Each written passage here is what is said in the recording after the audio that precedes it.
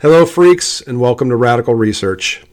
Before we get started with episode 33, which we are calling Men Behaving Badly, Trashed Productions, we'll explain all that in a bit. Thought it might be a pertinent time to announce that I'll be writing my third book, which will be a book on Voivod. It's going to be what I hope will be the definitive book on Voivod. I've got the band's cooperation and support, and they gave me the green light a few months ago. Been working on it really hard. I just announced it on the Radical Research Facebook page by sharing something from my personal page on Facebook, but I don't know if it reached everybody that listens to this program, because I realize that not every Radical Research listener is on Facebook. So as you guys know, Hunter and I are worshiping always at the altar of Voivod. So this is a big thing for me, and I'm going to try to make it as great a book as possible for everybody who loves this band as much as we do. Should be out early 2020, mid 2020 at the latest. And please leave me alone so I can finish it up. Well, let's get this out of the way then. I kid. Yeah, let's get this thing out of the way. Let's just breeze through this fucker. How you been? Fine. Yeah? What was your last listen, your last album listen, just off the cuff? Or you're not listening to music anymore? I don't really do that. Yeah. My iPod was on shuffle earlier. Oh, okay. And, I think because I was riding into town, and often I do that. It's kind of like a radio station. And a track by Medicine, who were a early to mid 90s American shoegaze, noisy art rock kind of band. Their song Aruka came on from their first album, and I remembered how much I liked that band. Okay. You probably saw them mentioned in the pages of Metal Maniacs back in the day. Catherine Ludwig was a big fan. And I've heard you bring up Medicine before, too. And they were on the Crow soundtrack as well. So, well, that's very interesting.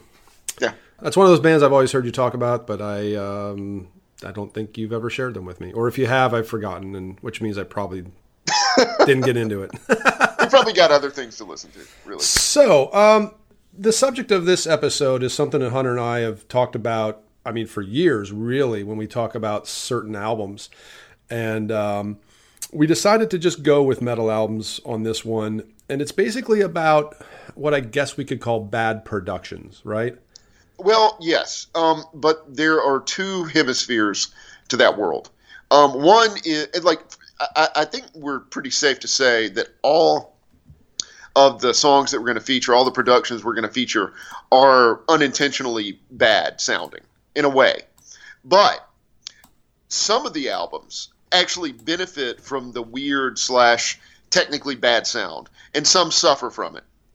Yeah. So that's what we're going to kind of get into on this episode. And I think of the 10 snippets and the 10 examples we're going to play here, and there were many more, and we'll probably talk about some of those that we're not playing, but the ones we selected just for this example, we're going to weight the good ones kind of toward the front here, kind of listen to those and talk about why, even though the productions are maybe technically flawed or have come in for a lot of criticism, why they work for us. And then there's a couple, I think, later on that we maybe might even disagree on in terms of how well they work or not.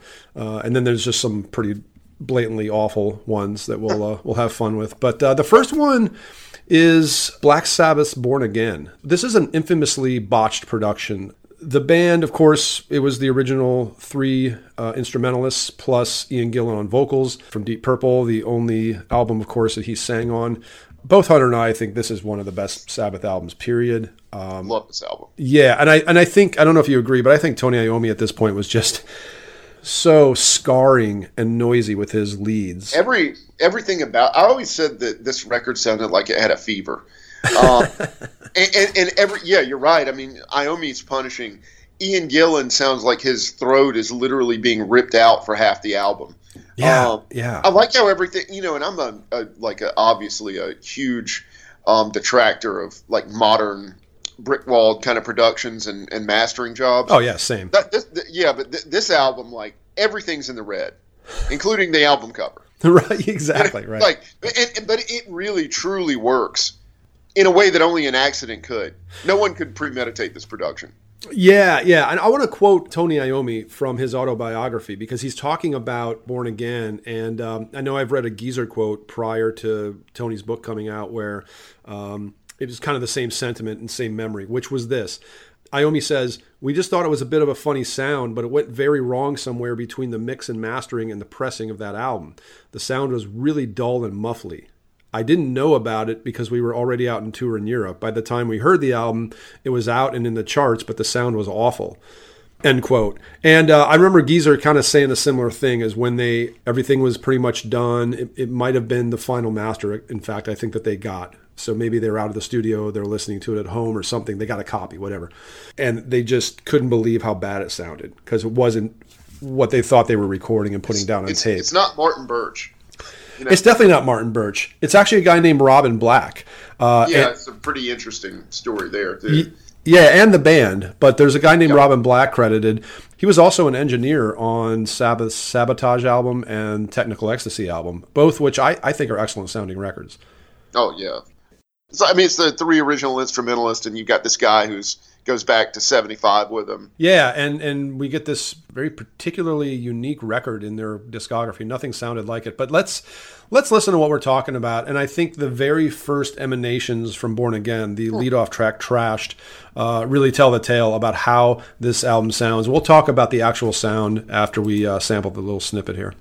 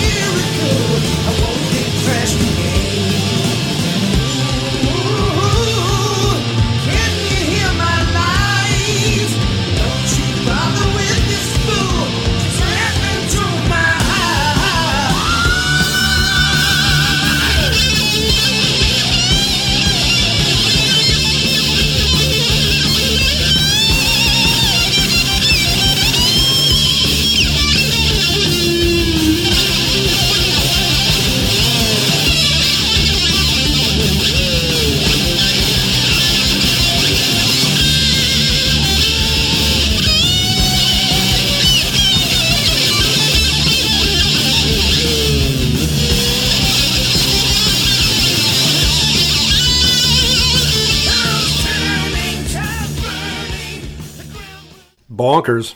Completely. The dirge there and the dirt and the grime and the darkness, I mean, that's all as Black Sabbath should sound, right? And especially this Black Sabbath sounds particularly desperate. Yeah. I mean, Black Sabbath's usually a sort of patient band, heavy, doom-laden, but like they take their time with their arrangements. This has a sense of urgency about it that I think makes it unique in the Black Sabbath canon as well. Yeah, it does feel a little bit Gonzoid, and there are different shades throughout the album. You get to the title track, which I think is this gorgeous expelling of emotion, especially on Ian Gillan's part. But we still get that really muddy, muffled sound that marks this album. Again, it's really been a love or hate production for a lot of people. I don't know, and I think you bring up a great point with like, yeah, they sound so desperate here. It just really matches the vibe, and I wouldn't want this album to sound any other way. And really, it wouldn't be the album if it sounded any other way. And I think you have to look at Volume 4 back from 72 and like think about, well, that wasn't the most crisp sounding album either, but I think it's also a thing of expectations where by 1983 people were expecting maybe something a little crisper and clearer, right? Well, yeah, I mean, and even like Iommi's lead tone there sounds very, solid state versus the analog tube warmth of the early days. Even the Dio era albums. Yeah. I love the noise of Born Again, and I'm glad you agree. It's one of those like in Trash too. Like it's one of those instances like like psychedelic era Monster Magnet or Deathspell Omega, where it sounds like there's always something just going on. Yeah. And in that case, in the case of Born Again, I mean, it's almost sort of like all these sort of like residual sounds, artifacts from the actual output of the instruments. Yeah, it does seem like there's a lot of stuff just like bouncing off of the walls, just reverberations and just ghost noises, and that's a fun listen. That's if you want a heavy listen, I mean, you can always turn to Sabbath, but especially this one, because think about what they did after, Seventh Star, Eternal Idol. Oh yeah, I mean those productions are nothing like this, not even close. Oh no. Yeah, but that's the great thing about Sabbath too, is how many different shades of Sabbath they gave us. Thank you, Black Sabbath.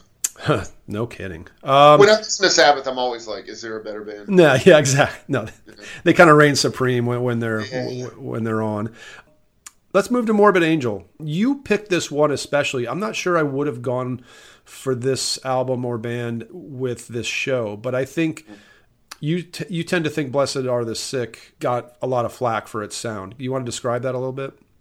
Yeah, I mean, in fact, and I think that even Thomas Lindberg made this remark that Blessed Are the Sick might have been single-handedly responsible for the second wave of Norwegian black metal. Wow.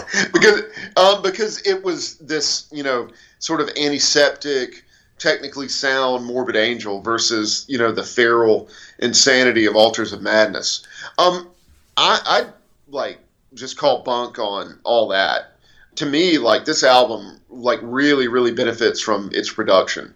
It's got this weird, suffocated vacuum vibe about it. It does. That I love. I love the guitar tone. Yeah. The drum set. The drums are obviously very slickly produced. You get that, Morris sound, typewriter bass drum, even though this is Tom Morris and not Scott.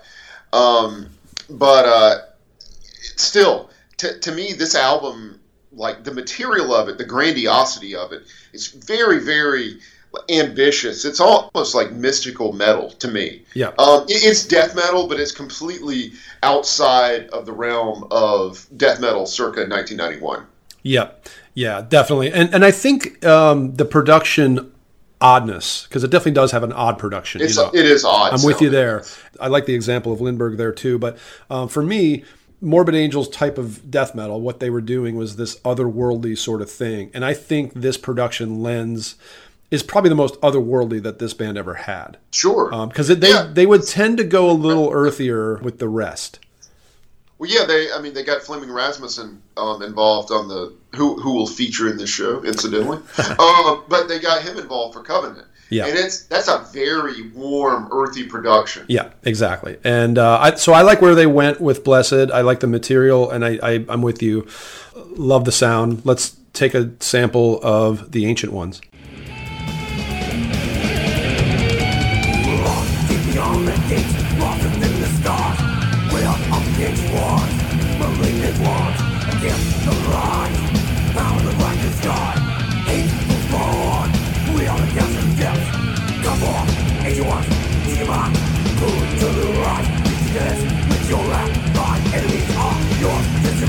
With your spell, got your soul.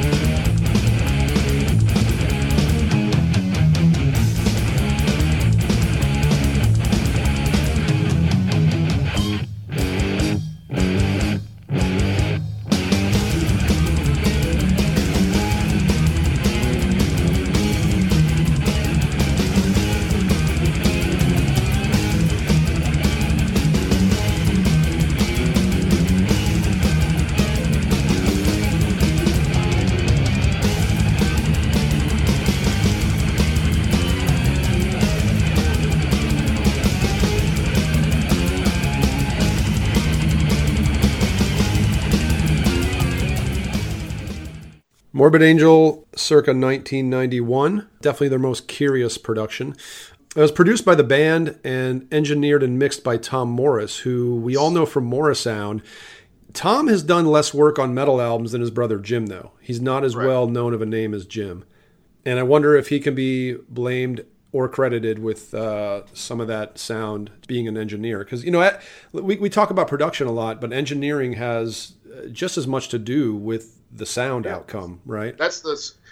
Really, they're almost two separate functions. I mean, the engineering is the sound itself. Yeah. And the production is the manipulation of that sound. Exactly. Yeah. So we're probably talking about a lot of engineering, either flaws or just curious choices here. Right. Right. And then in some cases, the mixing and mastering, like Iommi said himself of Born Again, he felt that was maybe at the mastering stage. Yeah. Well, it sounds like a mastering problem. Right. Well, so redlined. We need to find out who that master was and thank him. Send him a gift. Thank you, master. We move on to Dark Angel and their 1989 album Leave Scars, their third album, the first one with Ron Reinhardt on vocals. This one has also come in for a lot of criticism with its sound. I wouldn't want it any other way. I wouldn't take this album any other way. Yeah, it's similar to Born Again in that there's just a lot of information and muffle and noise and just really kind of a suffocating atmosphere, really. That lends itself well to what Dark Angel does. And everybody knows that's really some of the heaviest, darkest thrash you could possibly imagine. Yeah, and they were starting to sort of develop as players too, like in moving toward sort of the riffiness and the almost like Time Does Not Heal almost has like a proggy aspect in some senses. Well, just in terms of how much information is being thrown at you and the number of riffs and, of course, the maze-like arrangement that has to happen when you're trying to wield that much material, right? Yeah, absolutely. And so it kind of catches Dark Angel at this weird inflection point between the madness of Darkness Descends and the fully evolved Dark Angel that we hear on Time Does Not Heal. Right. And it confuses things with this super, I think you used the word suffocating, which is perfect, this like suffocating, oppressive production sound. Yeah, and I think when things are starting to get busier with their riffing and everything that kind of you're speaking to, when you put this kind of production on top of it, it does become a bit disorienting. There's spots on this album where I just, in a glorious way, I think it's just like, what is going on there? Like I can never figure out what is, like I can never pick it out. It's just so obscure. But we're going to check out the final song in the album, the title track, to give you just a bit of a ear into what's going on here.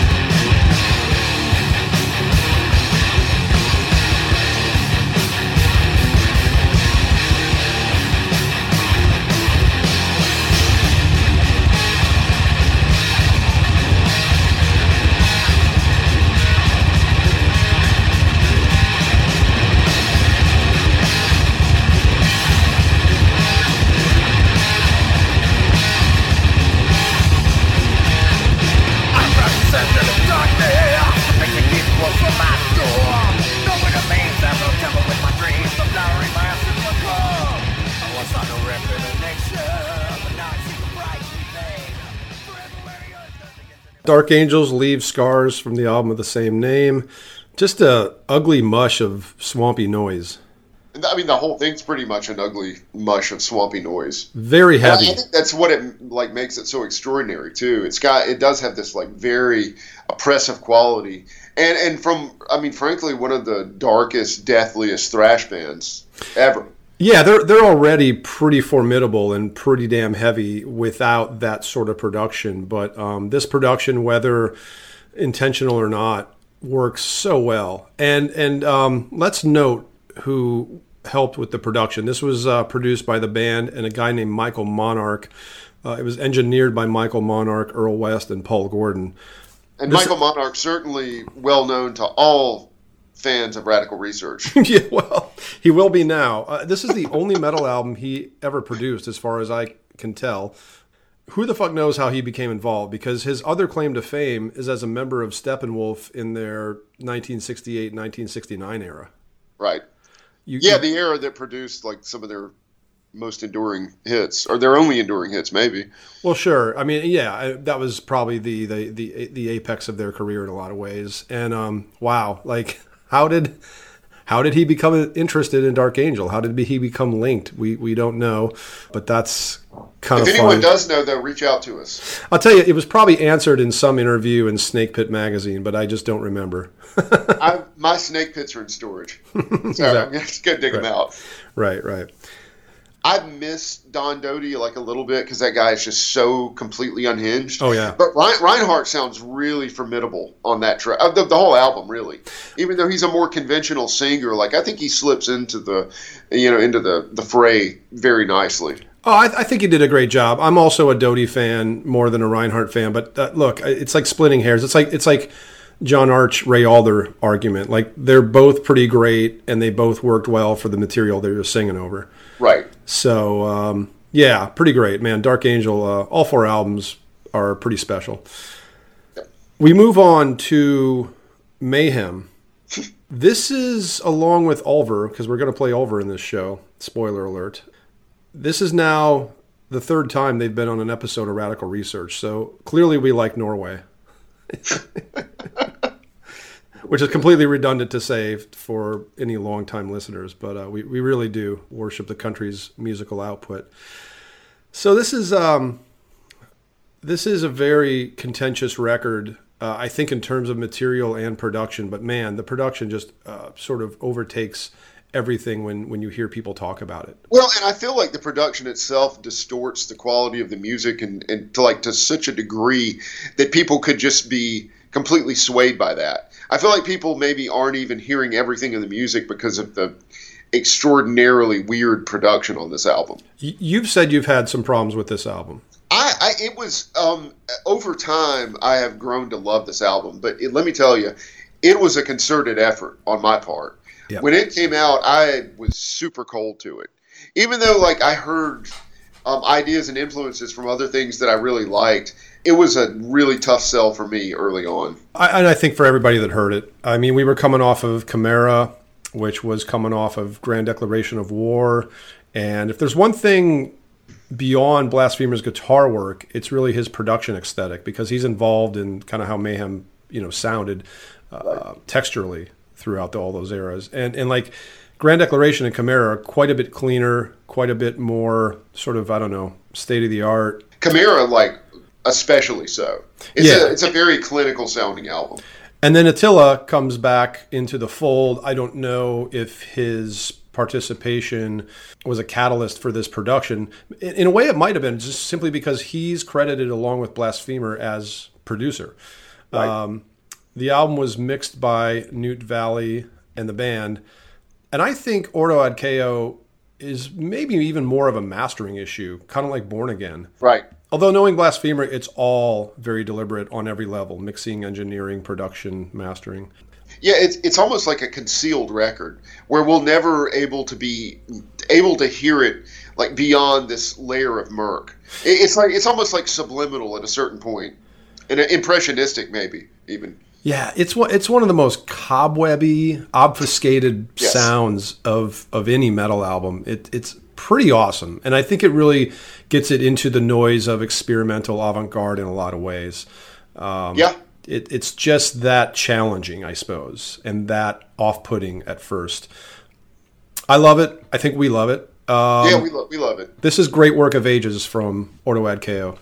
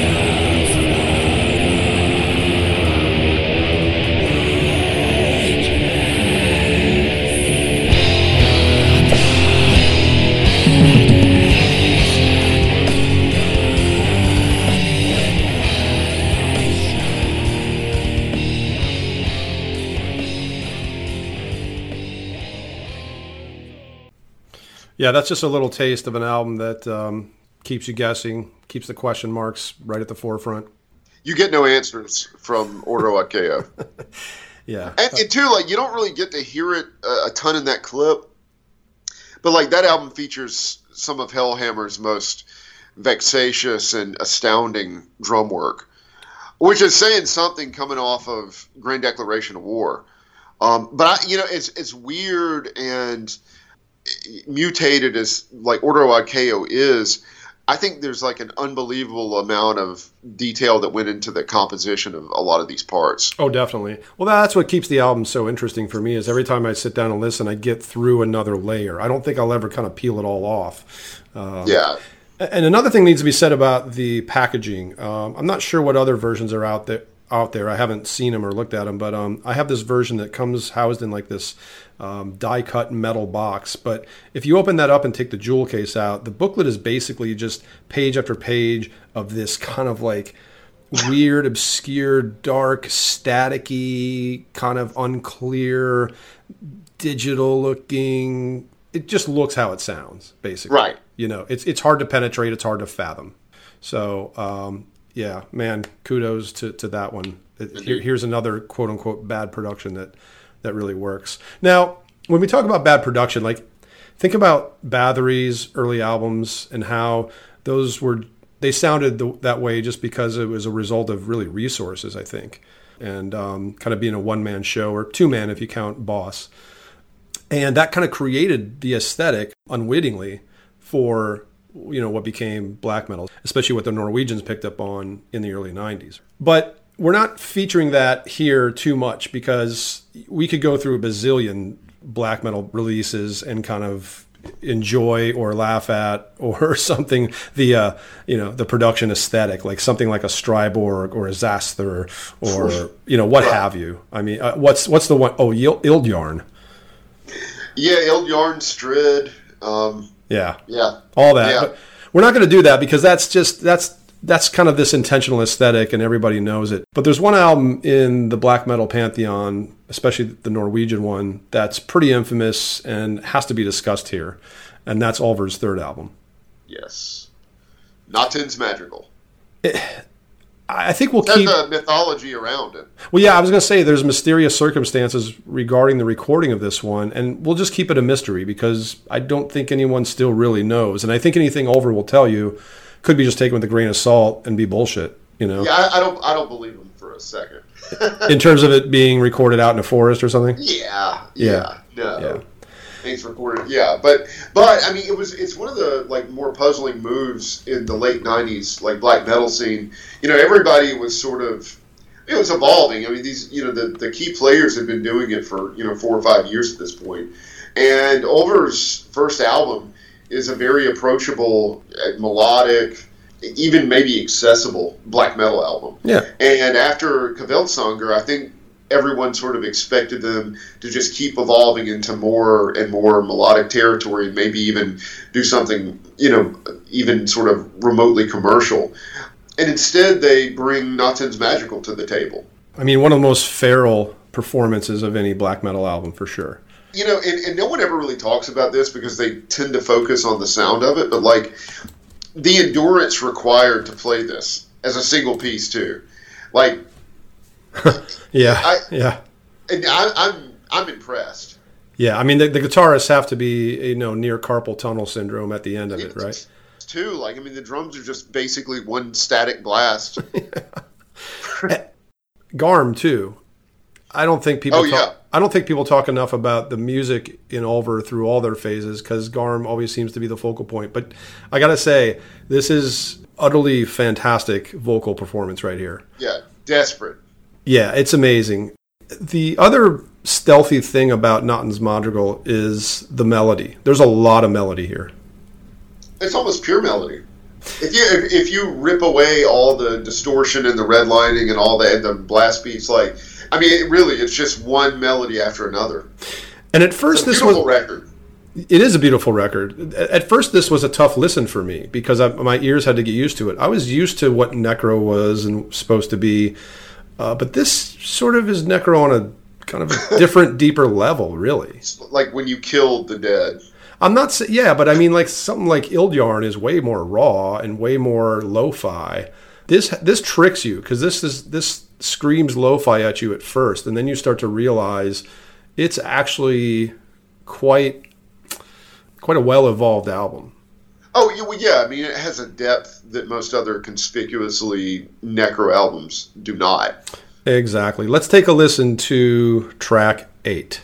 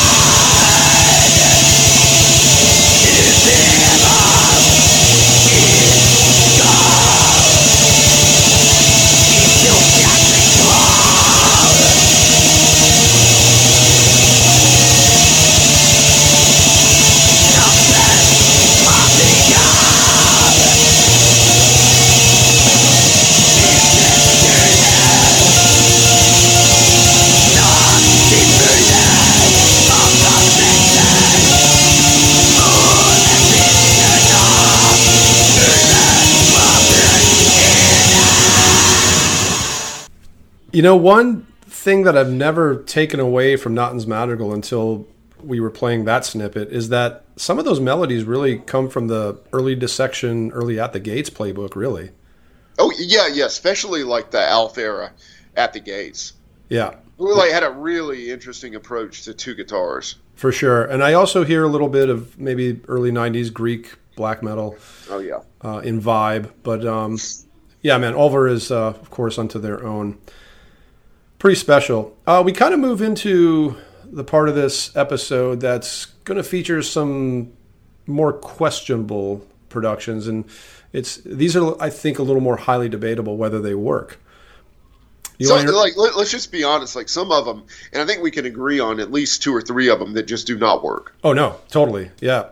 We will address this next one. Is a little bit. I go back and forth between this one. This is Suffocation's "Breeding the Spawn," their second full length. Came out in the magic year of 1993. You tend to think this production is just fine, right? Yeah, I do, and I'll tell you why.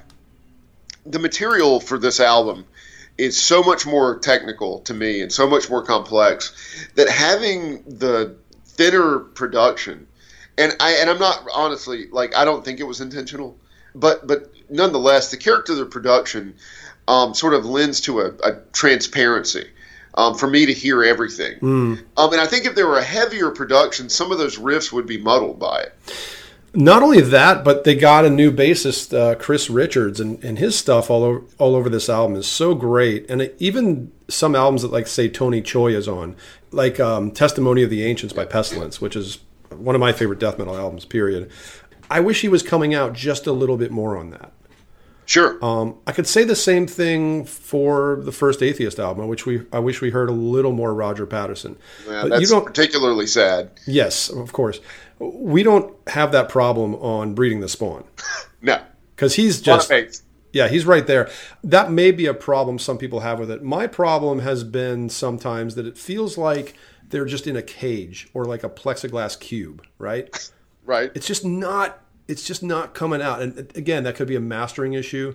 I haven't heard or even know if they've remastered it. I've got the original 93 disc, So do I, and I don't think they have remastered that. Feels like maybe they should try, because it might help. But as you say, maybe that would take something away for you. Like, it is admittedly very weird sounding, but I don't know. There's something about it that works for me. This was produced by a guy named Paul Bagan and the band. Paul Bagan also engineered and mixed. Not a name that many people know. Not a huge list of metal bands that he worked with. I'm assuming that Scott Burns was booked because... Well, yeah, of course. Because Scott Burns produced Effigy of the Forgotten and then the one that came after this, Pierced from Within, and nobody has any real complaints about the sound on those, or at least they shouldn't. Either way, Suffocation has a weird sound, and this production makes it a little weirder, I suppose. We also get a great made-up word, decrepancy. And they have some funny song titles. On the same album is Epitaph of the Credulous. Name your next favorite one. My next... Oh, Marital Decimation. Dude, that one always really cracks me up. But we wanted to stick to talking about productions and aesthetics here, but I got to go off on a little tangent here. Frank Mullen's lyrics are extremely good. Like they're very artistic and creative and even poetic. And I don't think he gets enough credit for that. I don't think people think of him that way. Well, I didn't get into Suffocation back in the day because they were so maligned by all the people that I trusted. It wasn't until we got into Akrakoki with Words That Go Unspoken. Yes. And then it, coincidentally for me at least, Nathan got that reissue of Pierce from Within, and we started listening to that. And I was like, these guys are great. Yeah. I've been missing this. Well, we talked about our journey with Suffocation. Mine is somewhat the same, but probably more due to burnout in 1991. Because I think by 91, I had already ingested a ton of, at least, the new death metal, but definitely some of the formative stuff as well. Right. In fact, most of it, because I was really tuned into it early on. And by 91, you were starting to get already a lot of carbon copies or B-rate things. And I think I was just exhausted. I was tired, So by the time something like Effigy of the Forgotten came out or Gorguts Considered Dead, I just had enough almost, So when I went back to Suffocation at that same time you talk about when we got into that Akrakoki record, I love them. I certainly love Human Waste and Effigy. Those are my two favorites. But yeah, I like Breeding. I like Pierced. How can you not? But I got to say, Frank didn't write all the lyrics for Suffocation, but the ones that he did, I think, are clearly better than all the others. So check him out if you have the booklets or, of course, the Oracle Metal Archives. This is pretty amazing stuff. This is Ornaments of Decrepancy.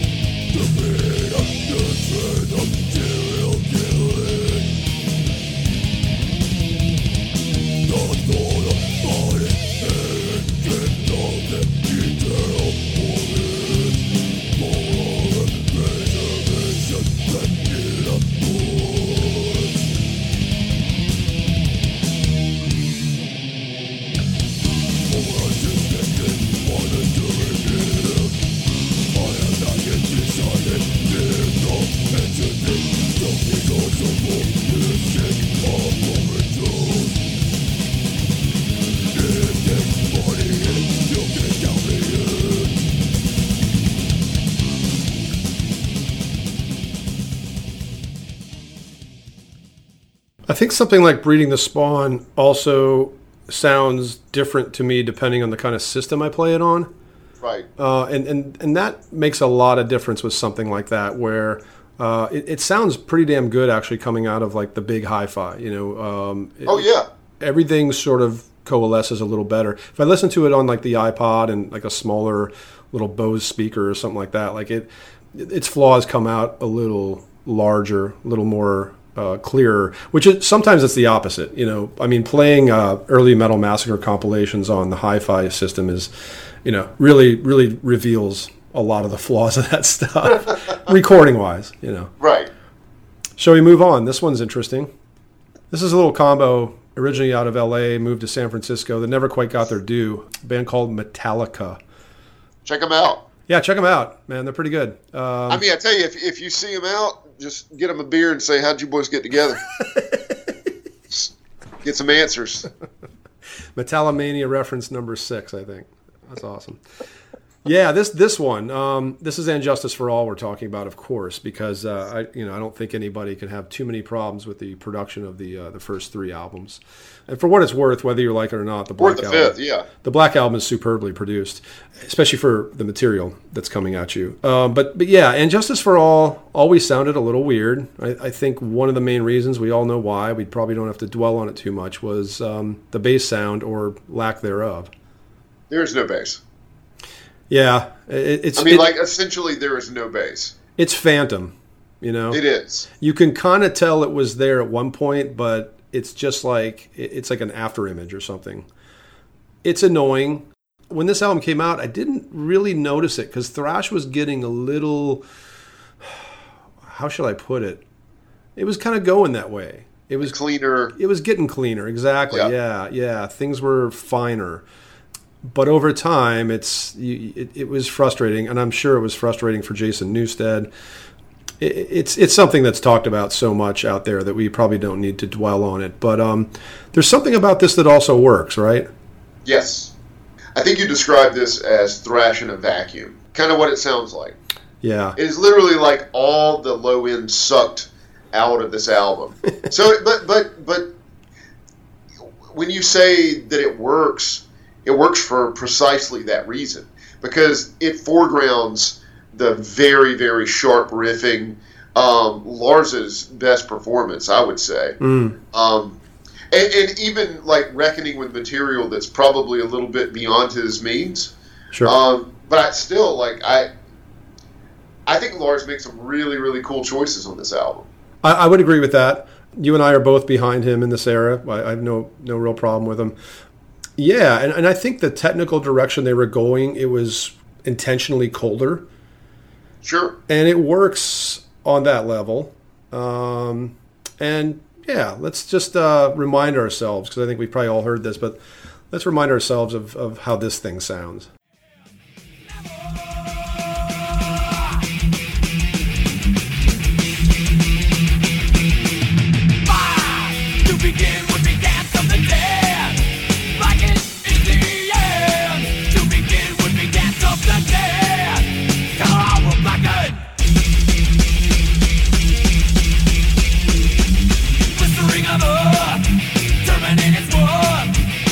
Nicotine kills a lot of me.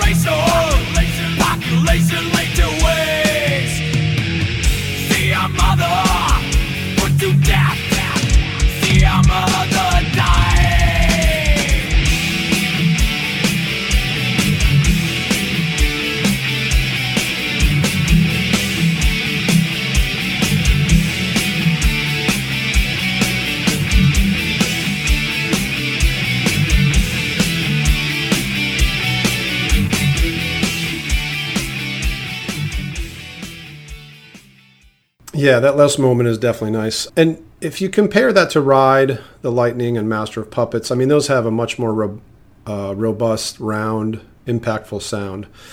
I guess I wish this album had that, but it doesn't. Yeah, I mean, Master has a very warm sound. And the thing I love about Ride the Lightning, too, is that it has so much atmosphere. It certainly has a fuller sound, but I mean, it just has a vibe about it. Yeah, I mean, I could talk hours about that one. That's to me, that's about as perfect as a metal album gets. There's a couple others out there, but hold that one on a high pedestal for sure. Yep. Just for the record, especially for this show, that was produced by Metallica and Flemming Rasmussen, engineered by Flemming Rasmussen, who, of course, worked with them on Ride the Lightning and Master as well, mixed by Steve Thompson and Michael Barbiero, and some will claim some meddling by Lars Ulrich and James Hetfield. I guess the world awaits for a restored bass present reissue, but I've read some parties say that won't happen, some parties involved, and that it would probably be impossible without an actual re-recording of the bass. We move to Possessed, another San Francisco band. Their second album is decent material-wise, quite good, actually. I mean, it's hard to follow up a debut like Seven Churches and all that album means. But, man, Beyond the Gates, I want to love it so much more than I do, simply because I've always had a hard time getting past the sound of the guitars. It sounds like garbage. It sounds like garbage. It really does. It's so hollow. I mean, there's just no power, right? Yeah. And I do think the material is pretty good. The material is very good. Let's talk about the parties responsible for this thing. It was produced by Carl Kennedy, also known as drummer for the Rods, and then engineered by John Cuniberti and Tom Size. But it's got to be Carl's fault, because let's look at his resume a little bit. He produced the first Anthrax, which is not a great sounding record, but it does the job, and it's not his worst. And I think it's appropriate for the material. He did Exciters, Violence, and Force, which I think is not a great sounding record. It's a bit tamped down, just too messy, and that's also Kennedy. And Exciters' best sounding album is Long Live the Loud, which Kennedy wasn't anywhere near. That's a guy named Guy Bidmead. Carl Kennedy is also responsible for the total shit guitar sound on the otherwise great Hellstar debut, Burning Star, which is a great album full of great songs and performances, but man, the guitars sound horrible on that. So he's a drummer. Maybe he just didn't know what the hell he was doing with the guitars. Don't let drummers produce your albums, folks. Let's listen to an example of what we're talking about here. This is Possess the Heretic.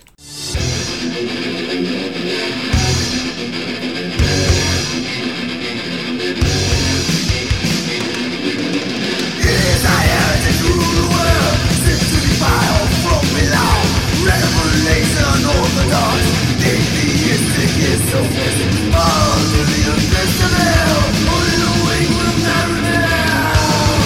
The prophecies that I will tell will make you sell your soul to hell. Time and not with Satan's rod, Necronomicon will divide. To be the multiple styles of sin, secretly you will win. Rule the world with a night of this. There's a love will not exist. Someone is your exorcist.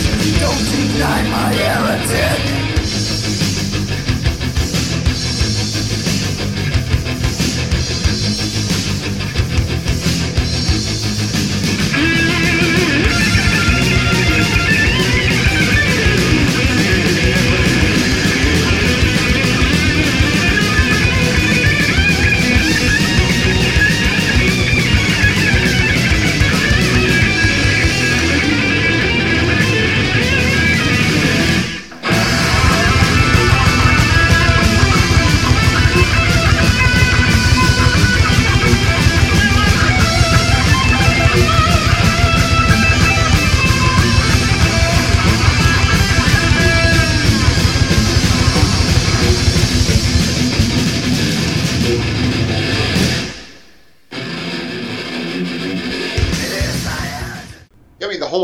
Sort of sounds cavernous.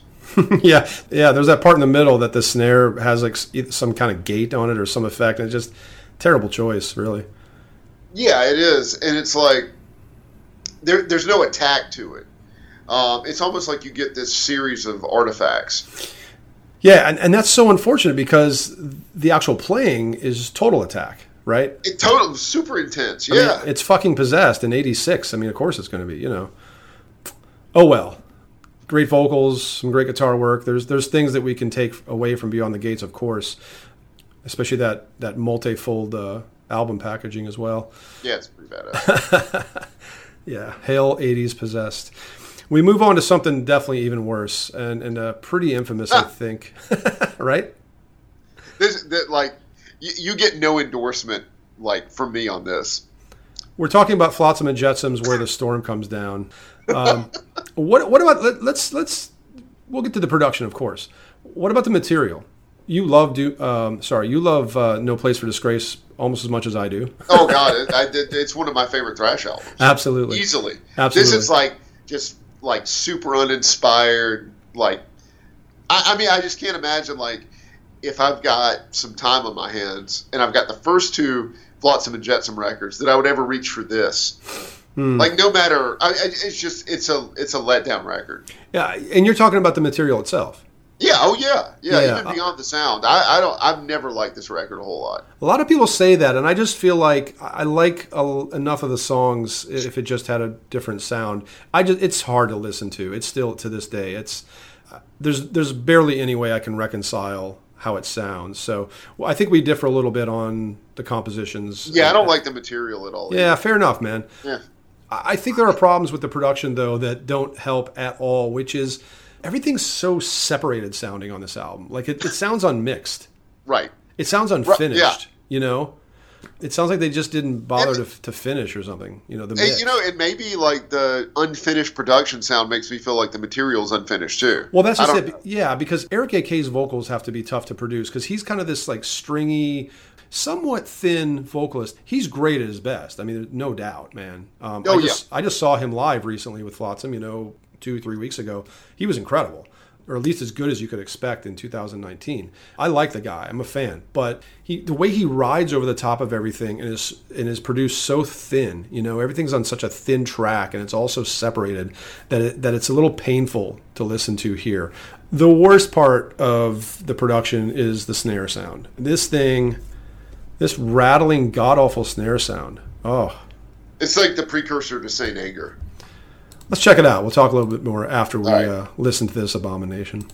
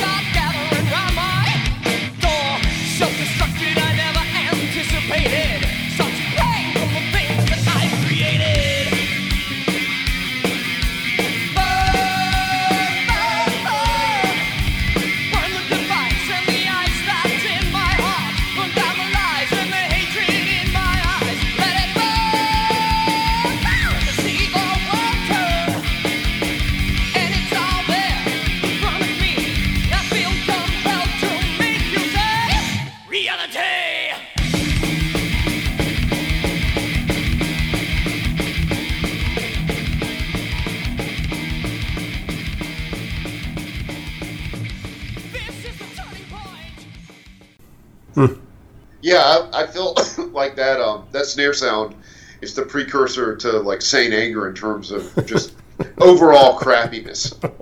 Well, that is the. The snare is like a very persistent sound on a record, Of right? course, especially especially a thrash band. Really want to get right. Yeah, totally. God, Saint Anger is the king of the worst snare sounds. Nothing will ever. No, beat it is unrivaled. But that's a really good call. Definitely a precursor to that. It's got the same effect in terms of just tearing down anything that might be good. Saint Anger has way less good than even this album, if there's anything good. But yeah, just unlistenable. You know what's weird? Like this album's kind of poorly conceived all around because that album cover. God. It just seems like a total afterthought. Like, oh shit, the record company asked for an album comes cover. out tomorrow. Yeah, we got a deadline. Let's see, green skull, glowing orange eyes. Just put a block logo on there because our original logo isn't cool enough, which it actually is because that's an awesome logo. Yeah, just poorly conceived. So horribleness all around, really. This was produced and mixed by Alex Perialis, engineered by 5 different guys, including Perialis and Rob Hunter, also of Raven. Now, Rob Hunter, also a drummer. This is a problem. Yeah, clearly. As you said. A motif is emerging. As you said. Barely any cohesion to... Do you think they just kept going through engineers until they found one that was able to make it sound like adequately crappy? Man, this does not suck. Next. Yeah, I don't know. And it was recorded in a few studios, but mostly in Alex Perialis' studio Pyramid Sound up in Ithaca, New York. New York, yeah. And he did so much great stuff up there. Perialis did a lot of shit. Great and great shit. The one blemish on his record besides this one, I think, is Nuclear Assault Game Over. That guitar tone is so bad, so feeble, so thin. It's unfortunate because I love Game Over. Oh, hell yeah. I think it's one of those we listen to regardless because we have to, for one. There's no other option. It's amazing. For me, yeah. I hate to take us down a different path here, but didn't Perialis also produce the first Propane record? That's not down a different path because we're talking still about production. It is down a different path because we're talking about Propane. Right. But Propane has 2 things to their credit that I'll give them props for. One of which is they had 2 guys from the Crumbsuckers who... Yep. Crumbsuckers' second album is amazing, Beast on My Back. And then... completely under... I don't even feel like a lot of people gave it a listen, on the metal side, because it was the Crumbsuckers. Sure. It's a super nuanced progressive thrash. Oh, it's great. Great record. That's a great album. That thing continues to work for me.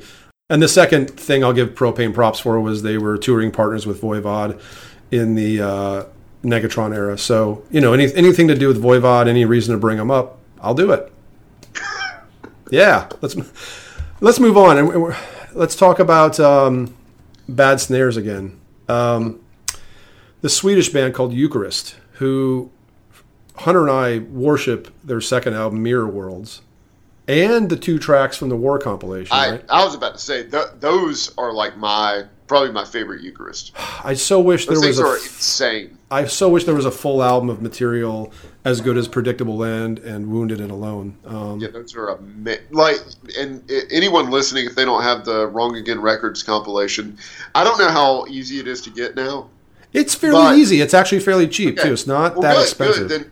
Then everyone go buy it if you don't know, because it is literally a snapshot from a very specific time in the mid-'90s and in Swedish death metal history. And it's just a very special document, I think. One of few mandatory compilations, I think. Yeah, absolutely. Yeah. So Eucharist featured drummer Daniel Erlandson, who, of course, went on to play with Arch Enemy, amongst others. And brother of At the Gates drummer Adrian Erlandson. Exactly, yes. A lot of talent in this band, though, and Mirror Worlds just is incredible. But we're talking about their first album, A Velvet Creation, and this was produced by a guy named Frank Larnamo, engineered and mixed by him as well. And wherever you are, Larnamo, you got some explaining to do. I looked up this guy. His resume includes production and engineering credits on recordings by Decameron, Ablaze My Sorrow, and the third Armageddon record, which isn't nearly as interesting and awesome as the first Armageddon record. So I guess his resume kind of speaks for itself. Some lower Blaze level. My Sorrow. You had me at a Blaze My Sorrow. Did I? What do you mean by had? That you were trying to convince me that this guy sucked. Oh. Yeah, I mean, it's second tier stuff, you know. Yeah, at best. Appropriate to play this right after the Flotsam song. We'll just go right into it. This is a song called Greeting Immortality from Velvet Creation.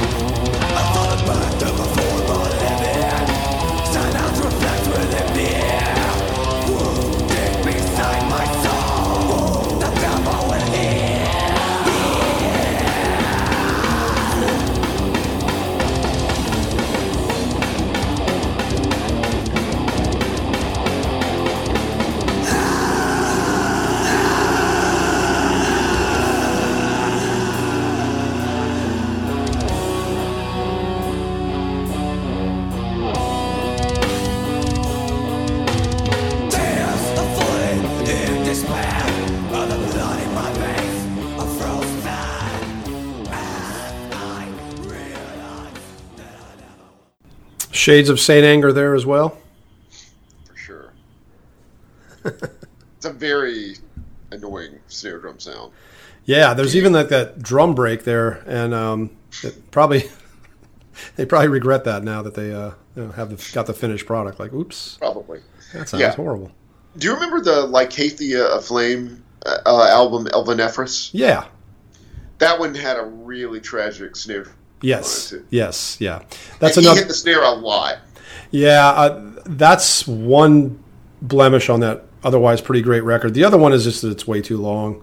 Oh, it's super long. Kind of like Gorguts Obscura. You just don't want that kind of material that much for that kind of duration. But yeah, anyway, thanks for listening. I think I guess we gave like a decent overview of some productions they're all kind of bad in their own special way, but some of them work, some of them don't.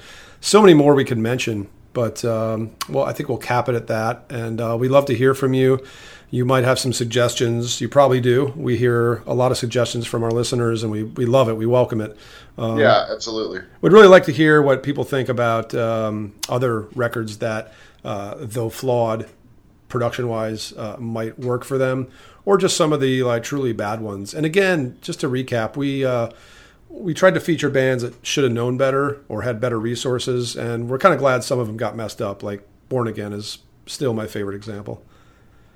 We do look forward to hearing from you. We can be reached at radicalresearchpodcast@gmail.com. You can go to radicalresearch.org. You can always check us out at Facebook, even Instagram and Twitter if you're that sort of person. Yeah, next episode, Radical Research 34 is the one that really had to happen, the imminent episode Anacrusis. Yes. One of our favorite bands, actually a band that was sort of a foundational element of our early friendship. Finding two people that love Anacrusis that much. A St. Louis-based band made 4 albums for Metal Blade, extinguished all too quickly, but picked up by Ken Nardi, who in 2014 released a collection of songs that a distance of, about 21 years? Yeah. Really? Yeah. Really just a super, super interesting evolution. Not a perfect discography, but their last 2 albums, for me especially, are 2 of the most perfect sort of 90s just metal records. They escape just about every possible categorization. It's easy to go for thrash, but they're bigger and what than that. And Jeff and I cannot wait to share them with you. Yeah. We really hope that more of you don't know them than know them, because it would be our privilege to evangelize on their behalf. Absolutely, and we will do that regardless. We might touch on, we'll definitely touch on all 4 albums, but we might just touch on the Ken Nardi album just a little bit, because I think that worked as a kind of PS. I totally agree. Anacrusis album, because it would, it might as well have been. Join us then. Keep metal weird.